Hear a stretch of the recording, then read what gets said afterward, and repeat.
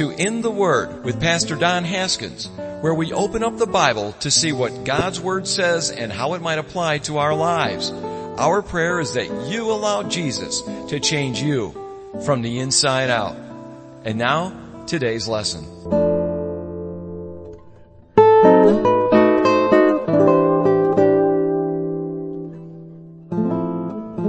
of a cool little thing happened this last weekend. A couple days ago, I was had the opportunity to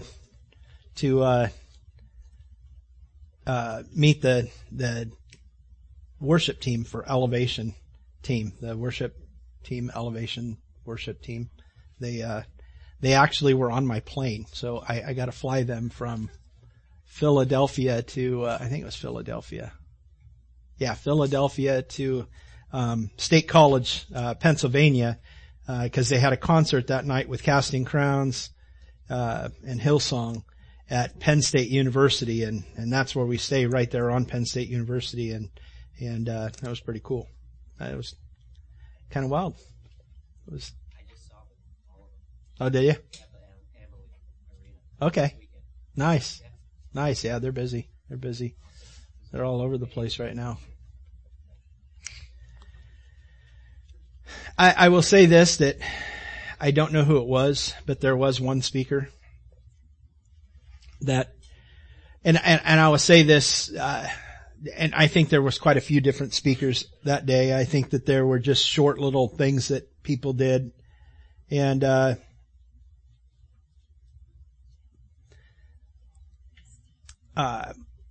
band got off and, the pastor got off, Furtick got off and Furtick, or however you say his name. There was another guy that was on the plane. I didn't know him at the time, but, he had a badge on, a kind of a lanyard that had said that he was going to be at that concert, and he was having trouble getting his shuttle to get to the venue, and we were having a problem getting to our hotel, and we ended up having to wait for like over an hour to get to our hotel, and which was just a mess up. But we're sitting there and it's ice cold. It's very cold there, and we're sitting in the little area between the actual terminal. As you walk through, you come from outside and you go into the little area where it kind of breaks down some of the cold, and then you go into the next area. We're in that area, and so, cause we're looking for our shuttle, and this guy, he asked for our help, and we start helping him, and he doesn't know how to do Uber, and he's like trying to figure out, cause his Uber isn't working, and he's going, do you know? And yeah, let me show you here, and we're doing this, and we're helping him out, and the flight attendant and I are trying to help him out. And now the captain is so far away from God, wants nothing to do with God, and is not a Christian whatsoever. According to, and it was actually a woman captain, she's like, I hate people. It's one of the reasons why I fly airplanes, is because I can shut the door and I don't have to deal with people. I just hate people. I'm like, okay, well, do you hate me? Listen, don't hate me. No, you're okay. I'm going, well, good. I'm glad I passed your muster,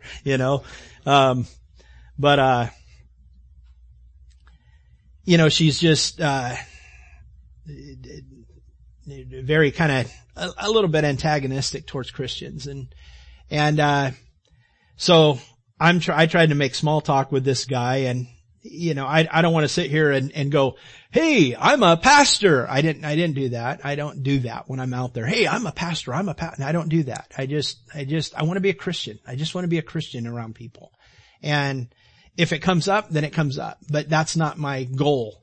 And so we helped this guy out, and we're going, oh man, are you with the band? He goes, no, I'm not with the band. I'm one of the speakers. I said, oh, you're one of the speakers tonight. Oh, wow, that's pretty cool.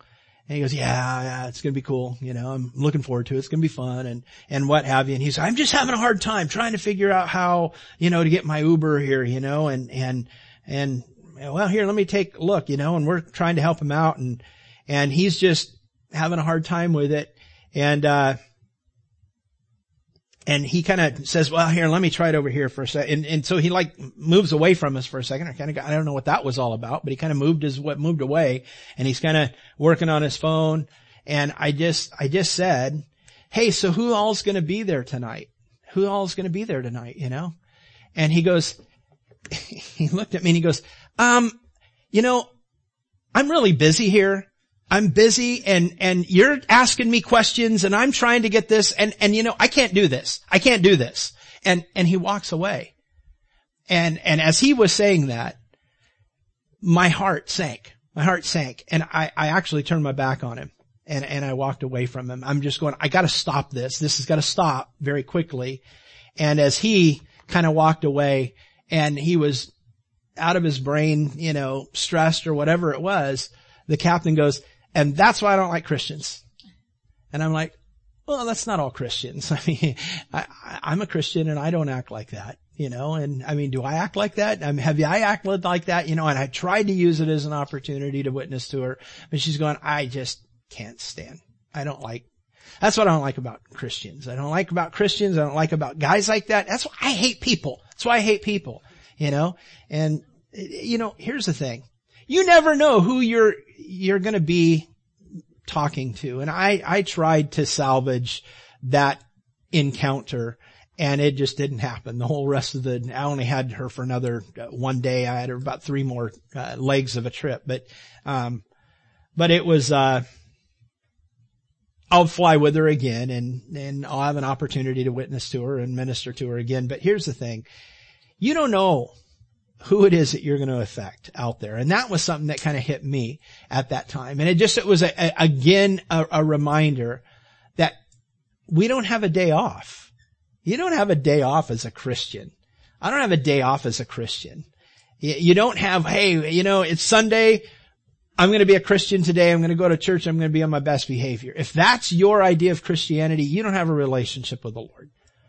If when you're around people and you're around other Christians and that's when you're on your best behavior, I'm going to seriously ask you to take an evaluation of your Christianity and ask whether or not you actually even have a relationship.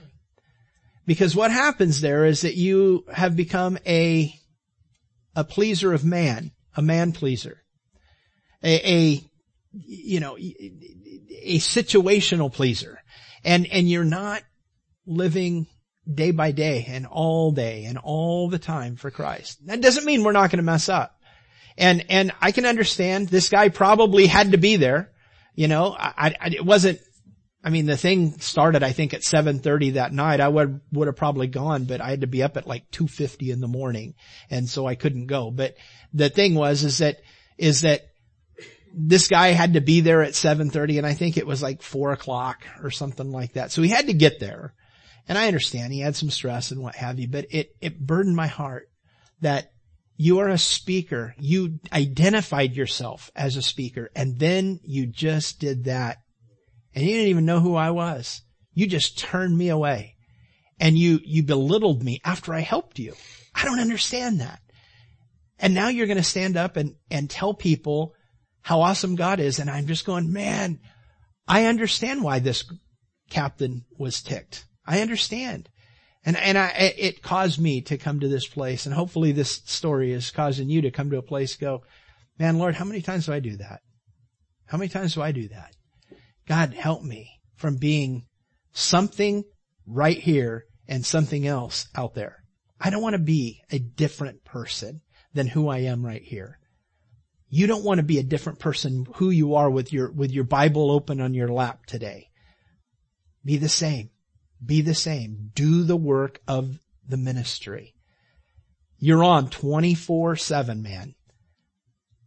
Jesus died so that we could be saved 24 hours a day, 7 days a week for the rest of eternity.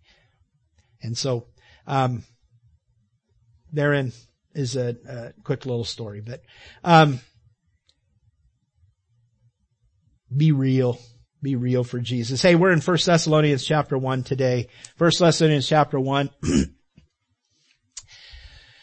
If you don't have a Bible, you can raise your hand, and then we'll have Josh bring it to you if you have a need for a Bible. 1 Thessalonians chapter 1. Before I begin to read, let me just give you a quick little background. Let's pray real quick. Father, come before you and even this little story to remind us that we're a Christian every single moment of our life. May we represent you well. And Lord, when we come up short, when we fail, may we be quick to rectify the situation. And maybe that guy came back to try to find us. Lord, I pray that, Lord, you change this guy's heart, that he understands that you can speak in front of thousands and yet ruin and be a bad representative of you in the life of even just one. Now, the flight attendant, you know, Lord, she's saved. I'm saved. The captain, not so much. Not at all. So Lord, I pray for that captain. I pray that you would touch her life, touch her heart. Let her know that that wasn't Jesus. That's what we've been talking about over the last few weeks. That's not Jesus. So we shared that Wayne Watson song quite a few weeks ago. That's not Jesus. He wouldn't carry on that way. That's just some flesh and blood like you and me that somehow has gone astray. And so Lord, I pray that you would take this day, take this time, change us, mold us, shape us, help us, Lord, to allow your will to just permeate our life, and that our will would ooze out and not be there, not be evident. But God, that our decisions, our walk, our desires, our passions, Lord, they be for you, that we'd walk in you, and that we'd love you, and that we'd serve you, and that we'd seek and consider you before we do and say and go, or whatever action it might be, that we would consider you, that we would seek your face, we would seek your counsel by the power of your Holy Spirit. Because God, this is a real life that we're living. May it count. Help us, Lord, to make it count for you and for your glory and your ways. In Jesus' name, amen. Paul is going to write a couple of letters to the Thessalonians. The time of this letter that he's writing, it was about 20 years after the resurrection of Jesus. The church that was there in Thessalonica, it was how many of you guys say Thessalonica, and how many of you guys say Thessalonica? How many of you guys say Thessalonica? Who says Thessalonica? How many of you guys say Thessalonica? Okay, Thessalonica. Everybody else says Thessalonica. Huh? How about Thessalonia? Thessalonia. Okay. Whatever. Yep. There it is. Tom, right? Yep. All right. Hey, good to see you, Tom. It's good to be back. I live in Venice, so. Amen. It's good to see you. Bradenton now. Praise the Lord. Good to see you. So, Paul is writing this letter to the believers there that are in Thessalonica, about 20 years after the resurrection of Jesus. Thessalonica was a major city. It was it was a part of a Roman province. It was in Macedonia. It was a major city of trade. It was a major political city. However, they had some autonomy. Rome had given them some autonomy. They actually could create their own government there. However, they were still under the auspices of Rome. But the thing is they could actually create and have their own elections there. And so they had kind of their own, it was a pretty big city. I mean, there was some 200,000 people at this time in the city. Now think about that for a second. That's a big city if you think about it back in that day. It's right on the coast. And so you have access from the Aegean Sea, and you also have access from this east-west route called the Via Egnatia. It's a road that passes from east to west, goes from, everything from like Rome and what have you, and passes it over into the Asia Minor area. And so it's a big trade city. So there's a lot of people there. There are Jews there, but there are mostly Greeks there. All right. But there is a synagogue there because Paul would go, anywhere Paul would go, he would go first to a synagogue because he knows that he could get into the synagogue and teach from the synagogue. And what he would do is that he would be there to go to the Jew first in order to convince them and to speak to them and to share the gospel, the good news that Jesus Christ was the Messiah. And so what he does is that he goes into a town, he seeks out the synagogue, he preaches Christ, Jesus Christ and him crucified, that he is God's son, that he is the Messiah. He is the coming one that Moses had foretold about. There's a prophet like me coming to you. You're going to listen to him. You're going to follow him. You will need to follow him. And so here, Paul goes into this city. And he seeks out the synagogue, and he goes in and he preaches. We find out, according to this book of the First Thessalonians, we find out that people came to know the Lord. Some of the Jews came to know the Lord. There were some Hellenists that came to the Lord. So there's some wealthy women that came to the Lord in that. And so ends up where there's a small group of people that follow Christ because of Paul's influence. Now mind you, what we're going to find out here as we look through this, that Paul was there for 3 Sabbaths. How many are 3 Sabbaths? How many weeks are 3 Sabbaths? 3 weeks, right? He's there 3 weeks. He was there for 3 weeks. And in 3 weeks, you know what he did? He started a church. He set up elders in a church in 3 weeks. Can you imagine? Think about that for a second. Think about when you were 3 weeks old in the Lord. Could you have been an elder? I didn't even know which side of the Bible to open, let alone can I lead or help to, protect a flock. And yet that's exactly what happens. Paul comes in there, he preaches the gospel. Some people get saved, and a move begins, a congregation starts, and the congregation continues to grow over those 3 weeks. And what happens is that he starts setting people up because it was necessary. We're going to find out that there are the Jews, they got angry at him. They became jealous because people were listening to what Paul was saying, and they were accepting Jesus as their Savior. They were becoming Christians, and the Jews became jealous, and so they came and they went for Paul. They couldn't find Paul, but what they found was the man who was hosting them in their home. His name is Jason, and they pulled him out and they threatened him. They threatened him, and they basically abused him in that way and said, listen, these guys have got to get out of here. And so they evicted Paul. Paul had to be evicted with Silas and Timothy that is with him. They were evicted. Paul ends up leaving from Thessalonica, and he takes off and he goes to a city called Berea, and he's there, and he begins to do the same thing he was doing in Thessalonica. And what ends up happening is that the Jews that were there in Thessalonica, they went to Berea and said, hey, don't let this guy do what he did to us. He started a church, He's teaching things in the synagogue that weren't according to tradition. He's preaching this Jesus, and so Berea evicted him. And so they kicked Paul out. But Paul left Silas and Timothy behind in Berea to minister to the flock that had begun.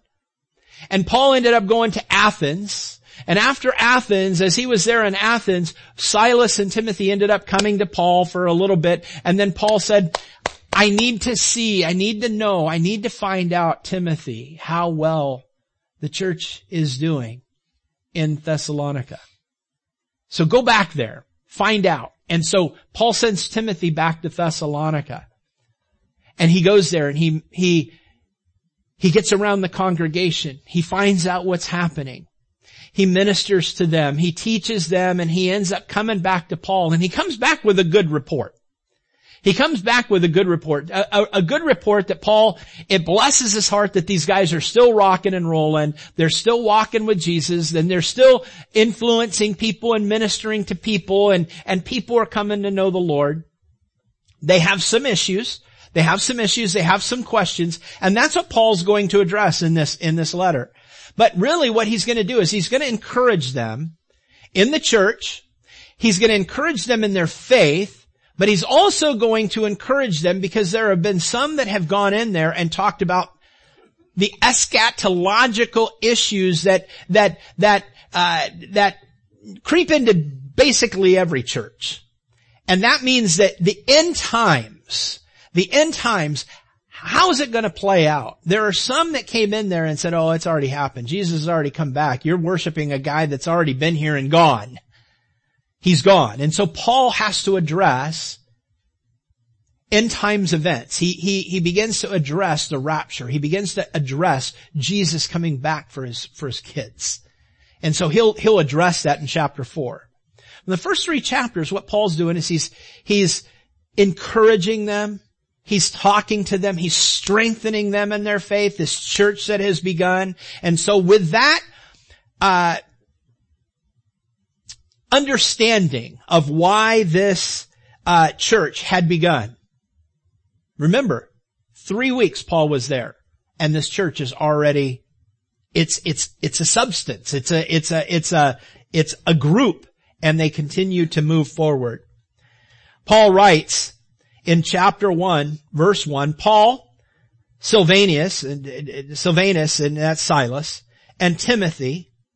So that's kind of how you start a letter back there. It's me, we're writing, we are in agreement with what we're about to write. So Paul, Silas, and Timothy, we're writing to the church of the Thessalonians, in God the Father and the Lord Jesus Christ. Grace to you and peace from God our Father and the Lord Jesus Christ. You have heard many times, pretty much every letter that Paul writes, he says grace and peace, and they're always the twins. They're the twins, grace and peace. You can never understand the peace of God unless you first understand the grace of God. Until you experience the grace of God, you'll never truly understand the peace of God. Grace, you guys understand it, right? What's the definition of grace? God's unmerited favor. That's right. And I remember kind of learning it back in college, under the mentor that I had grown under, Larry Taylor, and he always used to, say, it's God's unmerited favor towards the infinitely ill-deserved. And I thought, wow, that just sets that nail deep into that wood. That's like a nail that you drive in and there, bam, and you go in and it sets it, man, and it's not moving. To me, that really set the understanding of what that is. I am so infinite, you and we are so infinitely. What does infinite mean? I'm still bothered by this word, by the way, because back in first or second grade, my teacher, Mrs. Hill, she gave me a wrong answer one time because we were learning what infinite and finite were. And on the test, was the grains of the sand on all of the beaches in all of the world. And I said finite. And she goes, no, that's infinite.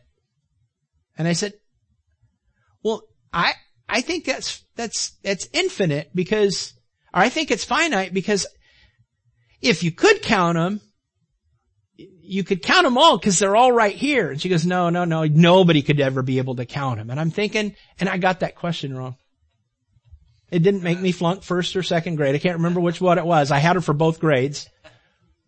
She loved me. I loved her. She was a great teacher, but she messed with me there. I still have that. I harbor that a little bit.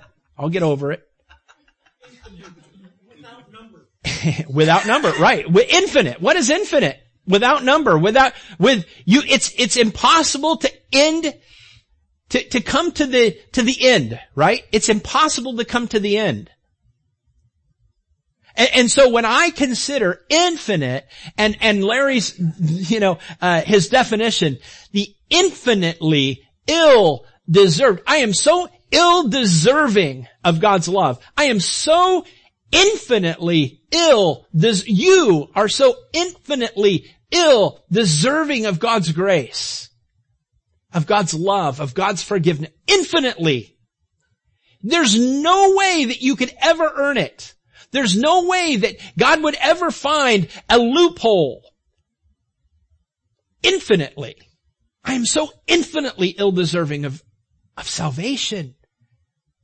But God loved me. And God saw me in my own sin. And Paul, he captured the thought in Romans 5, doesn't he? He says, God demonstrated His love towards us in that while we were still sinners, Christ died for us. Right? There's grace. That's grace. When we were so infinitely ill-deserving, God loved us so much that He sent His Son Jesus Christ to die on a cross for me, for you, for us. Here's the thing. I did nothing to warrant that. I was so infinitely ill-deserving. God's unmerited favor towards the infinitely ill-deserved. And so when I understand grace, when I understand, man, I couldn't earn it, I couldn't do anything for it, it's nothing that I could do other than simply receiving what He, Jesus Christ, did for me. His sacrifice, His atonement, His propitiation for me. When I understand that I couldn't do it, and He gave it to me, and I simply just had to receive it. And it's a hard thing. It's a hard thing for us to receive things, isn't it, guys? Isn't it a whole lot easier to give than to receive? And if you're one that really loves to receive and you don't like to give, well, God's gonna work on you. God's just gonna have to work on you a little bit. But I have a hard time receiving. But I love to give. It's fun to give. Why? Because it's something that you get the opportunity to bless someone, and you love to see the blessing on someone. You love to see them receive and be blessed and what have you. But here's the thing. To receive something, when I don't deserve it, when I don't earn it, when I have nothing to do with it, other than just simply to receive, it's hard. Have you ever been given a big gift? Have you ever been given a big gift? Maybe it's a car, Maybe it's something big from somebody. Somebody gave you something big. And you're like, I can't take this. I can't take this. How can I pay you for it? And they go, no, it's a gift. That just happened recently to me. My headphones got stolen.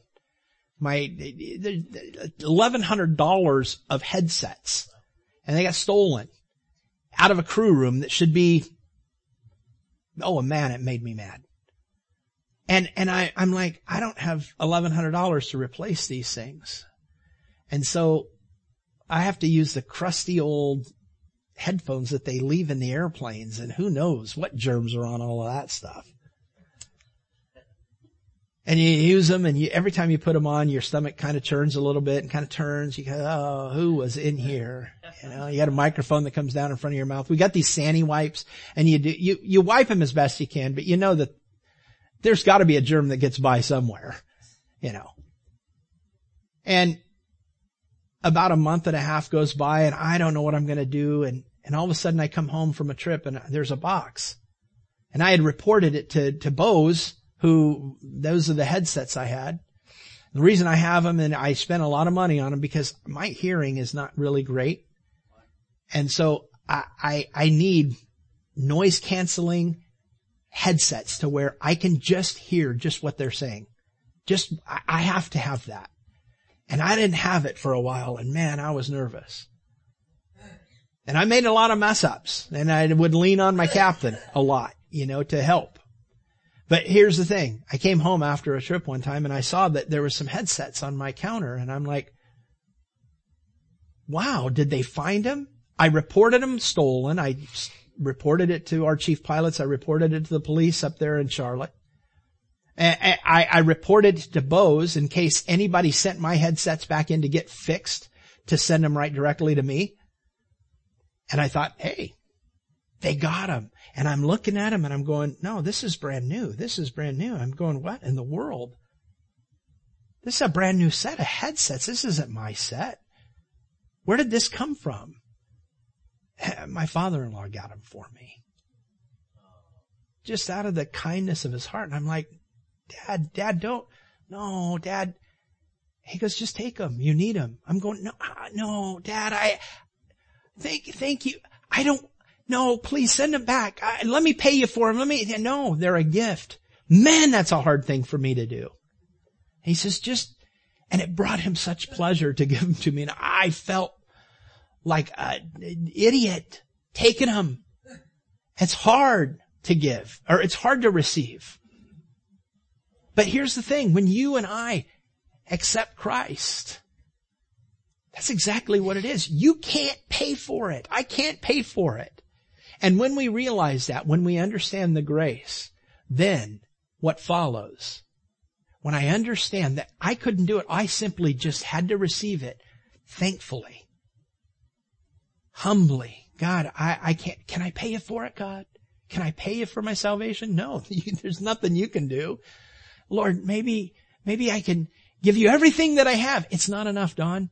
What if I am perfect for the rest of my life from this day forward? Is that enough to pay for it? No, Don, you're still a sinner. No, you can't pay for it. You mean I just have to humble myself and recognize that I was unable to actually inherit eternal life apart from you? Exactly. Then Lord, I receive it. Remember Peter in the upper room when Jesus was washing the disciples' feet? And Jesus came to Peter after he'd been washing the other disciples' feet, and Peter's looking at those guys with disgust. And Peter said, Lord, you don't wash my feet. Don't wash my feet. Those guys, yeah, they need it, but Lord, not me. Don't wash my feet. And Jesus said, Peter, if I don't wash your feet, you have no part with me. And Peter understood at that moment, at least he began to capture it, what grace is. And what he needed to do. He needed to receive. He said, and Pete, the ever, overdoing it guy. I can't think of the petulance. I don't think is the right word, but the one who exaggerates and says things that are outlandish so often. Pete goes, well then Lord, if I don't have anything to do with you unless you wash my feet, well then wash my feet and my head too. Wash my whole body. And Jesus goes, no, I'm not going to wash your body. I need to wash your body. I just need to get your feet, Pete. You got to get your feet. Come on. Just your feet. And so he did. There was nothing that Peter could do in order to be a part of Christ. Christ says, I got to wash your feet. Okay, Lord. I can't stop you from doing that. I receive it. I receive it. You did that for me. I receive it. There. Once you understand that, then and only then will you really truly begin to understand that you have peace with God. And what does that mean? That means to me that God is not around this corner over here with a paddle in his hand waiting to slam me with it. Too many of us, we walk around thinking that God is just waiting for us to mess up so that he can paddle our behinds with it. With a big paddle. A big spirit paddle. And we think that God's trying to find all of our mistakes so that he can go, ha! Look at you! That's not God. When you understand that you couldn't earn your salvation in the first place, you can't keep your salvation based upon your own works. It's all through Christ. It is. And when you and I come to the realization that, man, I can't add anything to this other than simply receive it freely. It's a gift. Then I'm just going to walk. And I would truly have peace because I know that God did this for me in spite of me. He saw my sin and he did it anyways. He loved me in spite of who I was. He still loved me and he offers this to me. And he sees when I blow it. And he says, come to me. Confess your sins. I'm faithful and just to forgive your sins and cleanse you all from all unrighteousness. That's God. That's peace. That's where you and I can understand peace, can begin to understand peace at least. Grace and peace, they're the twins that Paul always uses in his letters. You can't understand the peace of God unless you first understand the grace of God. We give thanks to God always for you all, making mention of you guys in our prayers, remembering without ceasing. He gives a quick little 3-point message here, if you will, a little 3-point subject matter of what it is that they thank the Lord for. We remember without ceasing your work in the faith, A. B, your labor of love, and C, your patience of hope in our Lord Jesus Christ. You're patiently waiting for Jesus to come back. We love your faith. We love how you serve one another in love. Man, we've seen your faith in action. We've seen your service in action, and we see that you are longing for the day when Jesus will return. Can that be said of you? Can that be said of me? Can that be said of us? Here's the thing. I hope so. In the sight of God and our Father, knowing, beloved brethren, your election by God. God chose you, Paul says. He chose you guys. For our gospel did not come to you, verse 5, in word only. I'm going to read quite a bit here, so in the next few moments, but for our gospel did not come to you in word only. We didn't just tell you what it was, what you need to hear. We didn't just tell you the right things. We showed you in our life. We followed up our words with actions. We followed up our words with actions. For our gospel did not come to you in word only, but also in power and in the Holy Spirit, and in much assurance, as you know what kind of men we were from among you for your sake. You saw our walk. You saw how we walked with you. You saw that our words and our actions, they matched. Kind of this guy that he blew it. I'm not going to trash this guy down. I don't think that the guy lost his salvation there in the airport there in wherever it was I was.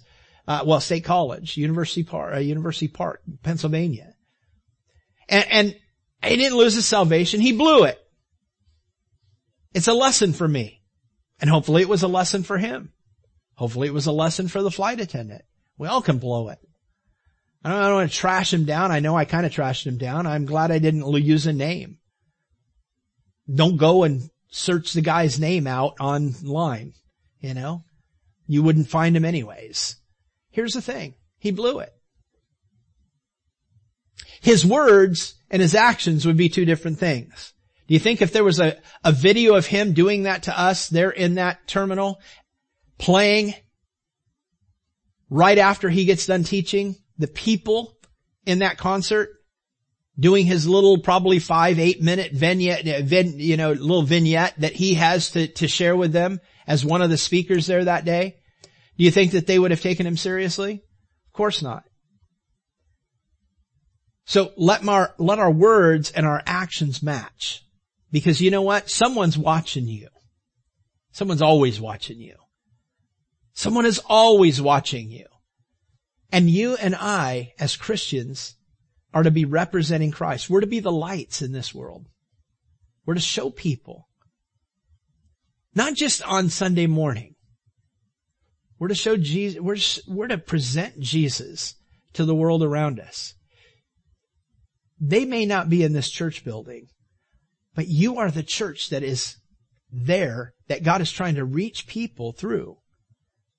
And people are God's trying to reach people through me. God's trying to reach people through you. We all have a job to do. You saw us. You saw how we walked. You heard what our words were, but more importantly, you saw our walk. And you became followers of us. And of the Lord, he says there in verse 6. Having received the word in much affliction with joy of the Holy Spirit, so that you became examples to all in Macedonia and Achaia who believe. You guys did it, man. You received the Lord. You accepted the Lord and you got chastised for it. You got mocked for it. You got hammered down for accepting Christ. And you came under a lot of pressure to not listen to what it is that we said. You came under a lot of pressure from friends and colleagues that came down on you because we preached Christ to you and they didn't want you to receive Christ. You withstood the battles. And man, you became examples to others that were watching you. And know that. That's the same exact thing that's going to happen in your life and in my life. We are examples. That guy was an example. He didn't do it very well because that captain that I flew with said, that's why I don't like Christians. Don't be that Christian that she can point at and say, that's why I don't want to be a Christian. Doesn't mean we're not going to blow it. But when you blow it, rectify it quick. Paul, he goes on, he says, for from you the word of the Lord has sounded forth. You guys are going out, you're doing it. Not just in Macedonia and in Achaia, but also in every place, everywhere you guys are going. Your faith towards God has gone out so that we don't need to say anything. I don't even need to encourage you to go out and share the gospel. I don't even need to encourage you to go out and live for Jesus. You guys are doing it. You see what Paul's saying? Paul's going, you guys are doing it. Good job. Good job.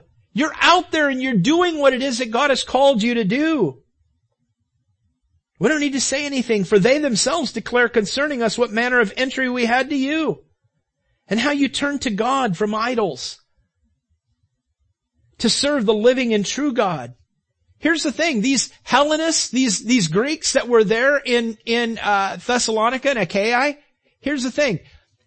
They worshipped idols. This is all they knew their whole life growing up, is worshiping idols. And here they were bowing down to false gods. They were bowing down to false idols. And when the gospel was preached to them, they turned their back on the idols and they bowed their knee to Jesus Christ and Him crucified. And Paul says, that blew my mind.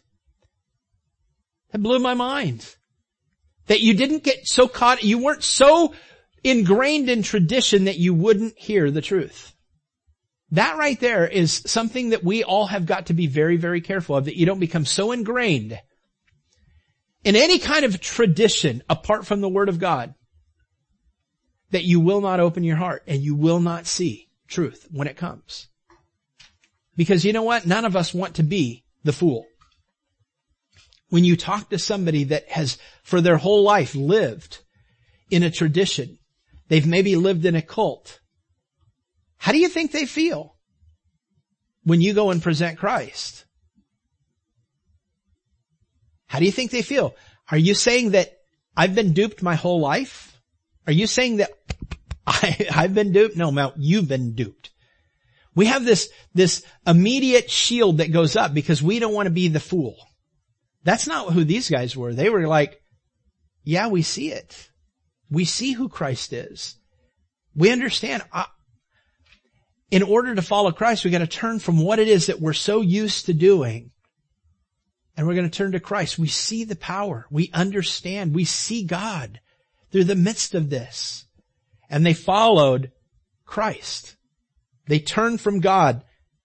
They turned to God from idols to serve the true and the living God and to wait for His Son. What does that mean? They expected Jesus to come back. This is one of those texts here that there are those that are in the church that say, yeah, Jesus isn't coming back. Don't look for Jesus. What we need to do is we need to be looking for something else. We need to He's not coming back. It's just, there's not a rapture. There isn't anything like that. We're just they don't believe in any kind of a rapture. They don't believe in a second coming of Christ. They don't believe in anything like that. All that they are expecting is, well, I'm going to die and then things might happen then. And here Paul says, no, you are waiting for the Son to return. You're waiting for His return. You were anticipating Jesus coming back. You were waiting for His Son from heaven, whom He raised from the dead, even Jesus, whom delivers us from the wrath to come. I'm out of time. I was actually told Kevin, I'm going to try to get through 3 chapters today. Listen, you gotta have a goal, right? Here's the thing. The chapter 2 and chapter 3 are dealing with Paul's opening salutation to these guys. He's in there and he's encouraging them in the faith. He's applauding them for some of the things that they're doing. He's there to encourage them to stand strong in other areas. And they're a brand new church. They're brand new.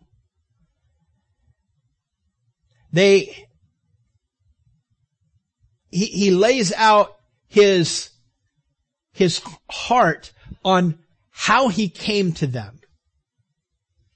I'll let Kevin kind of pick that up. I don't want to read much more in this. Kevin's going to teach next week, so he'll probably pick up right here in chapter 2.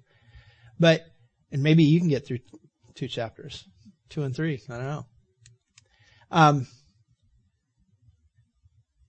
But it's the same introduction that he's having. I mean, he spends 3 chapters just ministering to this church.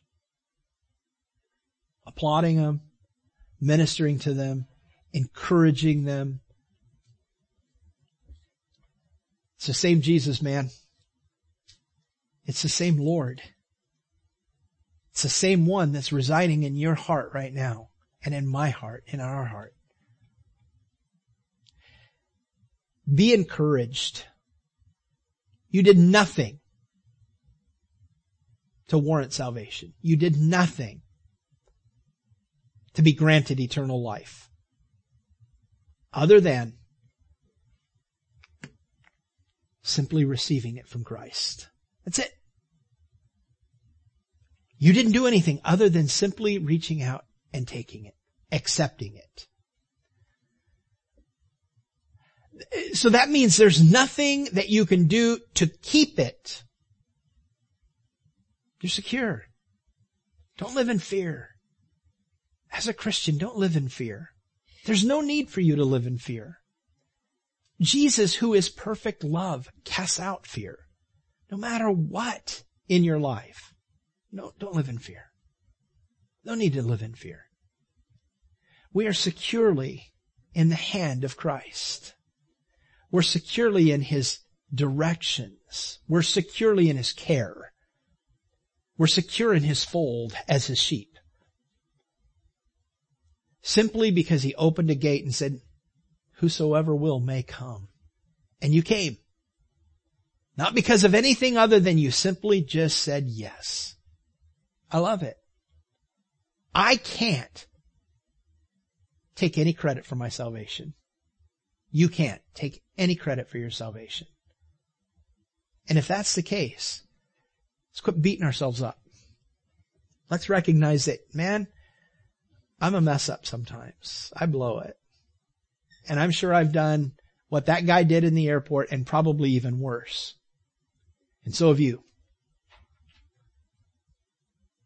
Confess it, move on, and get back up on that horse and start riding. Because man, we have a job to do. We have got a skeptical society around us. We have a society around us that thinks they're smart. They've outsmarted God. That's old school news. Well, know this. God is the same yesterday, today, and even forever. He doesn't change. Salvation doesn't come by any other way than by the same old way. And that's through Jesus Christ and Him crucified. I am the way, the truth, and the life, and no man comes to the Father except through me, says Jesus. I don't care what Facebook says. I don't care what Instagram says. I don't care what Twitter says. I don't care what any of those stinking things say. Those are new. It's new wine. That's new stuff that's out there. I wouldn't even call it wine. Whiners. Trying to figure out a different way. Satan has tried to do that from the very first couple on the face of the earth. And he's succeeding in a lot of people today. Gang, we have been handpicked by God to represent Him today. Now let's go and do and fulfill the ministry. I don't care if you're part of this church or you're somewhere else. Doesn't matter. Do the work of the ministry. Do your job. Do your job. Do your job. Knowing that it's through Him who's going to give you the strength. He's the one that's going to give you the words. Don't walk fearfully upon the face of this earth. You already know what the end result is. You know the end game. You know. Even in death, that's not the end. Yesterday I celebrated my 13th anniversary of my mom's passing. Always gets me. Always gets me. There's a time in the day that I kind of sink into myself and kind of just miss her. I miss her. But I'm going to see her again. I'm going to see her again. You know why? Because Jesus saved her like He saved me. I'm going to see her again. And when it all comes down to it, guys, it's not about how much money you have. It doesn't matter what kind of job you have. It doesn't matter how many relationships you've been in or how many relationships you haven't been in. It doesn't matter how big your family is or how little your family is. It doesn't matter. What matters is what's your relationship with Christ. At the end of the day, what's your relationship with Christ? Because at the end of the day, you and I are going to be standing before a holy God. We get beat down, man. In Facebook and in other forms of social media, when you see friends that say, don't tell me about Jesus. I don't believe in either one of them. I don't believe in that. I don't believe in Jesus. I can't remember. Somebody shared something the other day about, you want to believe in, it was a politically motivated thing. Believe in Trump or believe in Jesus. You can't believe in both of them. And someone says, I believe in neither. And I just say, but one day my Bible says your knee will bow to Him. You'll believe in Him one day. Today you might not, but tomorrow you will. I just hope your tomorrow isn't too late. I don't say that to make anyone afraid. That's the reality of it, gang. Jesus has spelled out in this book, and that's what He's saying. I'm commending you guys for your faith. I'm commending you guys for your labor of love, and I'm commending you guys because you are waiting for the return of Christ. And so that does something to you. That does something to you. That causes you to live your life on a day-by-day basis with the expectation that today might be the day. When was the last time you woke up thinking today was the day that Jesus was coming back? If it's been a long time, can I just encourage you? Recapture that today. Because you know what? Jesus can come back today. Do you believe it? Or have you gotten yourself to a place where you go, you know what? I'm tired of saying that. He might not come back. He's probably not going to come back today. That's not our outlook. That's not our outlook as Christians, man. Let's anticipate that every single day that we live, He could be coming back. Because He could. No man knows the day or the hour, except God alone. Might be today. Could be today. Why not today? Let's live like it. Amen. Father, thank You so much for today. Thank You, God, for this church in Thessalonica. Pray, God, that You would encourage us with the same words that You encouraged them through Paul. That, Lord, we would live a life of faith, we would live a life of love, and we would live a life of expecting You to come back at any moment. Lord, we love You. Forgive us, Lord, where we have fallen short. Forgive us where we have added more weight upon our shoulders of things that we have to do in order to appease You. And when in all actuality, God, there's nothing we can add to our salvation. Help us to just walk freely in You. Help us to understand Your grace. Help us to experience Your peace. Help us to live in this world knowing that we might be the only church someone might see. It's not about a building. It's about the temple of the Holy Spirit, of which That's what we are. Our bodies are the temple of the Holy Spirit. The Holy Spirit residing in us. We take the church with us wherever we go. We are the walking tabernacle. The difference between the tabernacle and the temple in the Old Testament is that the tabernacle was movable. The temple was a fixed structure in one location. May we walk and tabernacle amongst the people. It's what your word says in John chapter 1 verse 12 or 14. And the word became flesh and dwelt among us. The word dwelt is tabernacled. You tabernacled among us. You didn't fix your roots in one location and say, that's where I'm going to be a Christian. That's where I'm going to follow God, in this one location. This is where I'll meet God. Only in this one location. No, you tabernacled among us. Wherever you went, you were able to minister. Everywhere you went, you were able to touch. Everywhere you went, you were able to affect people's lives. God, may we understand that concept, knowing that we are tabernacling amongst the world around us. May the world see Jesus, you, and your Holy Spirit, God the Father residing in us and emanating from us as we live in this world that is ever increasingly rejecting you. God, may we not bow under the pressure of rejection. May we not bow under the pressure to be accepted, but may we be strong in our faith.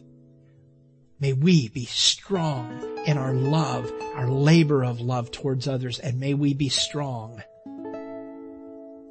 in anticipating your return any moment to keep us sharp, to keep our cutting edge, to help us to go and affect the world around us and minister to this world around us. In Jesus' name we pray these things. Amen.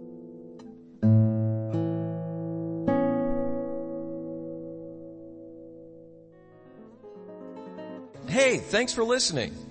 So, did Jesus cause a change in you today? Or do you need prayer? We'd love to hear from you.